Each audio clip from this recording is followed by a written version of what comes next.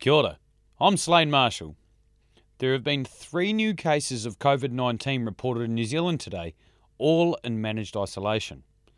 In a statement, the Ministry of Health said the first case is a child of a previously reported case who arrived in New Zealand on the 14th of July from Pakistan via Dubai.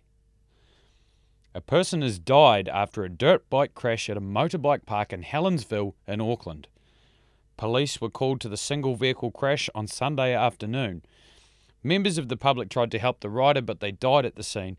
WorkSafe has been notified. Sweeping new restrictions and a level 4 lockdown will be imposed across Melbourne today to try and stop the rapid spread of COVID-19.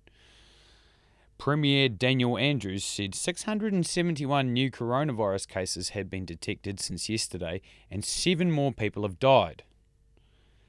Mounting allegations of bullying and harassment at The Ellen Show could lead to the popular show's demise.